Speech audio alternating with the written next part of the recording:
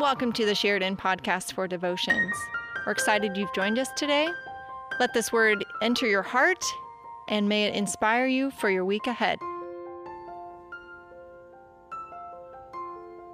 In Ecclesiastes 3 we read, "For everything there is a season, and a time for every matter under heaven."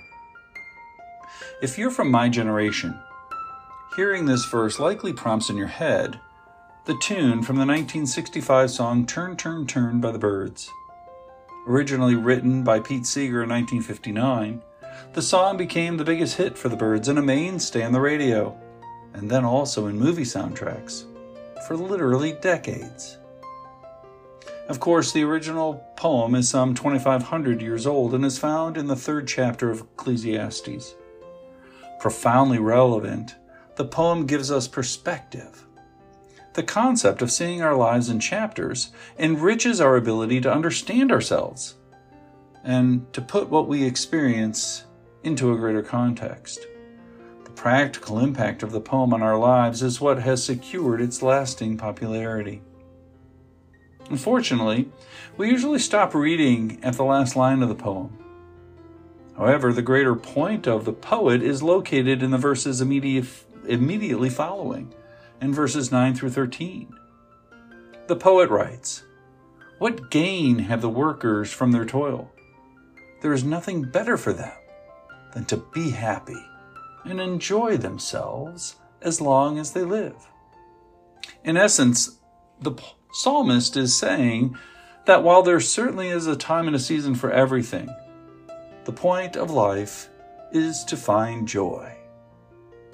My friend, I really want you to understand this one thing. God wishes for you joy. I know it can be a challenge to accept this. I sense this challenge within the families of our church community. I see how little joy some people have in these days, and it makes me sad. God wishes for you joy. Sure, you'll work hard. Clearly, the poet describes a life of toil, namely of hard work. But God wills us to find joy in the work of life.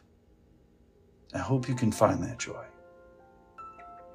Ultimately, the easiest way to find joy is through understanding your values and living them out. When we understand our values, we live in the way that God calls us. This satisfaction brings us a lasting joy.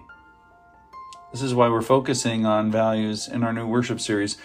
We have seen the power of emphasizing our values at the congregational level through the development and assimilation of our mission statement within our community.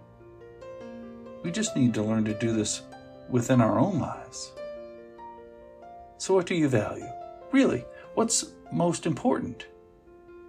Are you living, using your values as the metric through which you make your daily choices?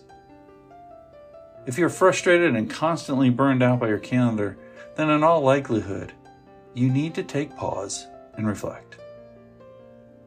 But if you are in touch with your values and using them well, my guess is that you are also finding joy. Let's pray. Gracious God, grant us joy, we pray, the kind of joy that yields the sense of your presence.